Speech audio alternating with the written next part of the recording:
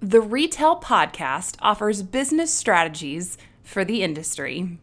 A FAM production. Furniture and mattress. FAM.news.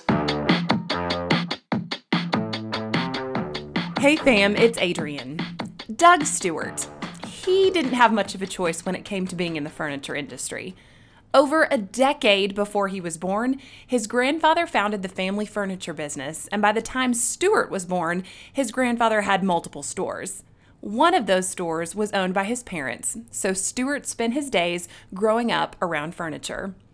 I quite literally grew up either going to, coming from, or talking about furniture stores 100% of the time, he says.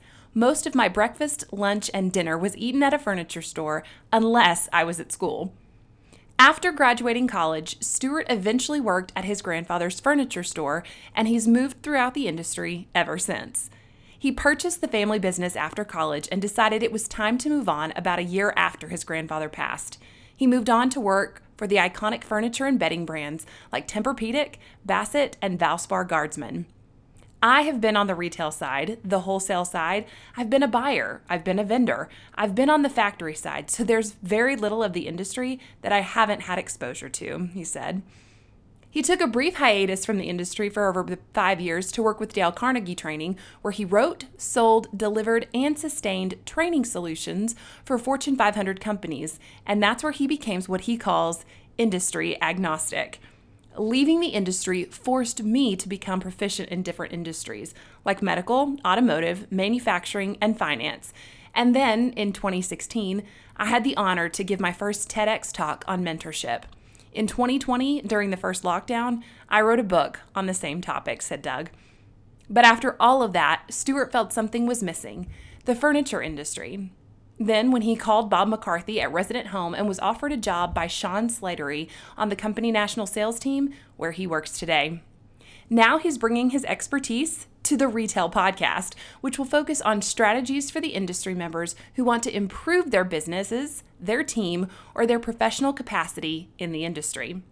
So we're going to cover a lot of sales and marketing in particular, but also we're going to do a lot of zooming out and strategy, he said. As an example, I've got an episode in the queue that's about the perverse incentives. It's really more of an episode for owners, leaders, and managers of retail stores that will help them be able to delineate the difference between an incentive structure that will actually help them to get to their goals versus one that would have the opposite effect and actually make them less profitable.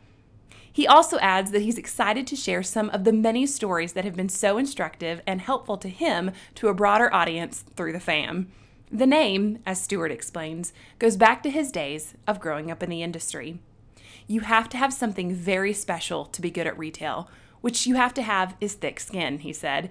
But you also have to have a heart soft enough to really care about people. And so the first meaning of the ReTell is a play on the word retail. Growing up and being raised by my entrepreneurial Depression-era grandfather, storytelling was non-negotiable in our family. And he always said that if you can tell a story and if you can sell, then you can survive.